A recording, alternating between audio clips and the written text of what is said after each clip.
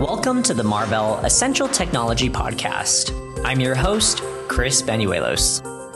On today's episode, jump in on a conversation with Todd Owens, Field Marketing Director, and Nishant Lodha, Director of Product Marketing, Emerging Technologies. Today, they discuss the key things you need to know about storage performance numbers. Learn more about some of the metrics most commonly used when people refer to storage performance, how storage figures are derived, and how performance figures drive future decisions, as well as an in-depth discussion when it comes to IOPS. To stay up to date on future episodes, please be sure to subscribe to the Marvell Essential Technology Podcast. Hi, everybody. This is Todd Owens. I'm the Field Marketing Director here at Marvell, and I work with our customers, our partners, on a variety of different technologies. And one of those that I focus in on is the area of storage networking. And joining me today is Nishant Lodha, who's our Director of Emerging Technologies in our Storage Connectivity Business Unit. Nishant's in charge of our lab efforts, but also works extensively with customers and our ecosystem partners in the real world to define the performance criteria, that we're really going to see end to end in our storage networking environment. In fact, he recently wrote a white paper called Real World Expectations from Fiber Channel HPAs that you'll find in the show notes here on this podcast. Hey, Nishant, welcome. Thank you, Todd. Good to be here. There is a lot of confusion out there about storage performance metrics, a lot of misleading stuff, just downright confusing stuff. And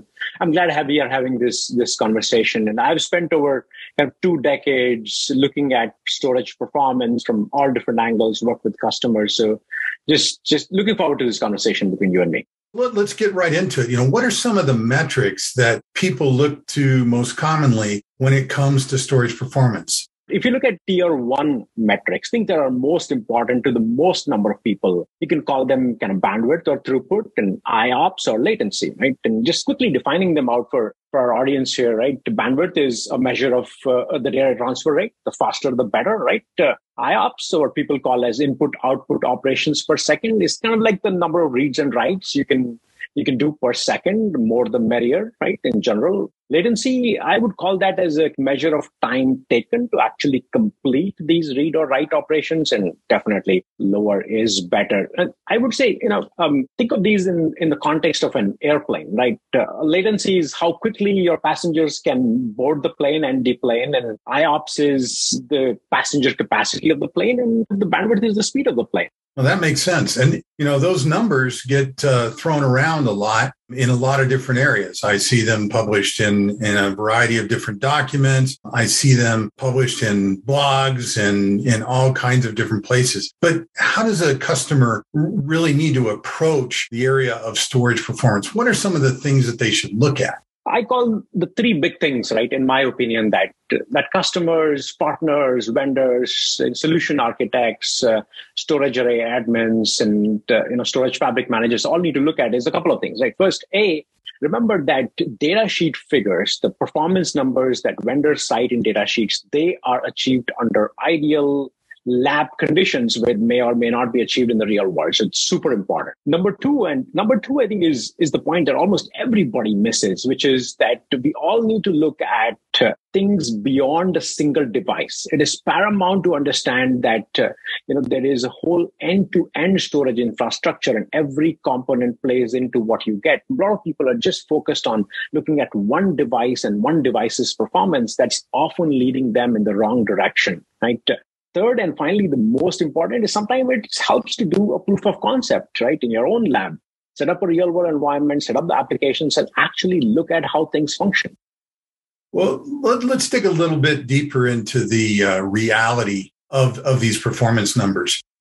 You're part of the team that does a lot of the deep dive analysis on our IO technology and stuff. And manufacturers like ourselves, we publish some pretty amazing performance figures for our products. How are those typically derived? What happens to get those numbers, those data sheet numbers, as you said? So, Todd, you want to know how the sausage is being made? Well, sort of. Well, let me tell you this. Let me tell you this. Right?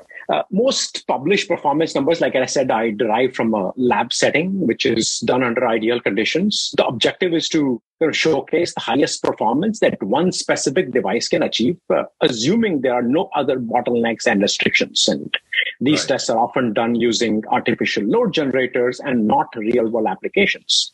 I like to call them as hero numbers because they turn heads. They make product shine, but little else. And you'll find them all over in data sheet and sponsored collateral. Oh, so that's kind of like the speedometer on my truck, right? It says 140 miles an hour, but there's not a chance in heck that my truck's going to go that fast. Well, maybe downhill with a hurricane blowing behind me. Who knows? But so that's some of those published numbers that don't always make sense, And even if my truck did go 140 miles an hour, what good's that going to do me?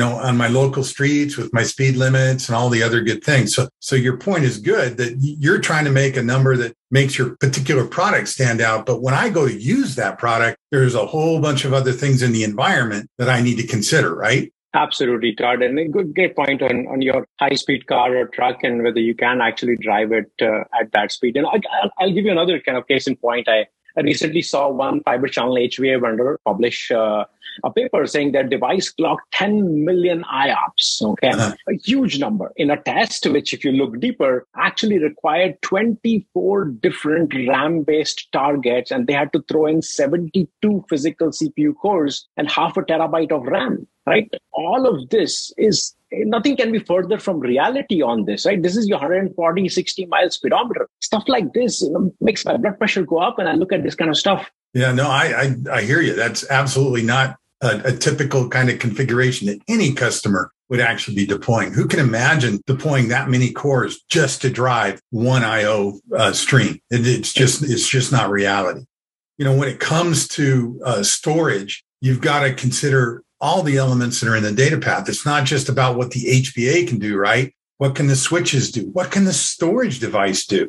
And all of those, and it even goes back to the OS, right? What happens in the kernel? What happens with the application? So all of those different elements add up. Again, it's like me driving my car. No matter how fast it goes, I've got to obey the laws. I've got particular types of streets I can drive on and those kind of things. So how does that relate in the storage world? What is your perspective on all those different elements and the role that they play? So I think, first of all, I would say, Todd, that I think you're hitting the right point here. I think it is key for customers to understand that there is an impact of every single device out there that is in your data path, so to speak, on the overall performance. And, all of this starts with the realization that the real world is not a lab and hence not ideal. In fact, I would call it far from ideal. And like you said, it is the realization that an IO, which is a read or write operation, actually travels through various different components. You mentioned the switch and a storage array, what we call as a data path. And each one of these contribute, or I should rather say, impede the performance and time to destination. Right? Take an often talked about example, which is latency. Right? There's a lot of people out there who are touting that their HBAs have, say, 20% lower latency, right, across generations. Great, isn't it? Let's just hand them our credit card and get that 20% less latency, right? Sounds good. No, not until you actually do the math, right? Because the contribution that these HBAs, especially fiber channel from this vendor, have to the overall latency is very, very, very small, right? A faster HBA might save you a few microseconds in what typically takes a few milliseconds to complete. In an end-to-end storage array, that doesn't mean much, right? And, most of the latency in an end-to-end storage array actually comes from, like you said, operating system stack, the storage media. So, Todd, if you think about, the nauseating acceleration of an electric car, will that get you from San Francisco to LA faster? I don't think so, right? We live, and our IOs live in the real world. At least we are not in the metaverse last time I checked. Yeah, no, I totally agree with you. I mean, what's that? So 20% of 1% isn't much when you look at the end-to-end performance figures. Absolutely. What about the IOPS numbers, the input-output processes per second? Where does that fit into the equation? Well, actually, this one is worse. I mean, it's worse understood than latency. See above the story of 10 million IOPS, right? Well, there are two important things about IOPS to remember and to consider. First of all, IOPS by themselves don't mean anything until you know what is the size of that IO on which this performance is being claimed. So the right question is IOPS at what block size, my dear vendor, right? Number two is knowing your application, right? What is its IO size profile? What are its needs? For example, databases, file servers, web applications. In fact, an overwhelmingly huge majority of applications don't need more than a few 100,000 IOPS, if at all that much. And those IO sizes are typically 8 kilobyte or larger. That's the most misunderstood part of the IOPS number, is it is completely dependent on that block size. And, the hero numbers are always done at what's called 512 byte blocks. I can't think of any applications in the real world that actually run that. Like you said, they're all at 8K or better. So that's the key element, is that IOPS and block size are absolutely joined at the hip. There is a lot of vendors, like you mentioned, who claim these millions of IOPS at irrelevant block sizes like 512 bytes. I call that straight off like dark stuff. Yeah. It is. It can be some dark stuff, especially in some of the third-party reports that we see out there too, where they build these perfect environments like the one you mentioned earlier, and all the cores and all the storage targets that are needed. Okay, so I see that the IOPS are important, but you need to understand the block size. How do I go about doing the POC part of this, right? I really need to test it in my environment, but I can't always make a test site look like the real world environment. So what are your coaching around that when I'm actually testing the product in my environment? At some point of time, you want to get to the bottom of things, right? In fact, the step before that is figuring out what's right, what's wrong, what are the uncomfortable questions that you need to ask your vendors about latency. Instead of asking the question around latency, ask about end-to-end latency. Instead of asking the question about IOPS, talk about IOPS at a specific block size. Second, sometimes you need to invest in a proof of concept. Use the equipment and the application that you would actually expect to deploy in production and actually measure what the performance can be. Sometimes, Todd, there is no substitute to getting your hands dirty. Right. No, I totally agree. But even POCs, right? You have to be a little bit careful because your real world isn't necessarily as static as your POC environment. Can you expand on that just a little bit?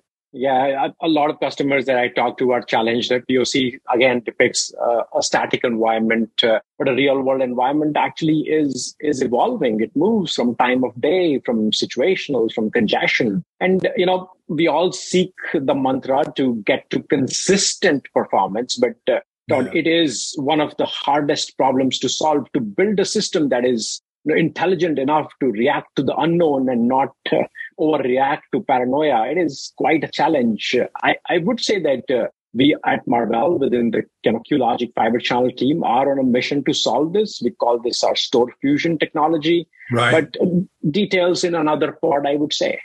Well, I really appreciate your expertise in the discussion today and look forward to having another conversation with you soon. Good talking, Todd. Thank you. Thank you for listening to the Marvell Essential Technology Podcast. As always, please feel free to visit our website to learn more, and we'll see you on the next episode.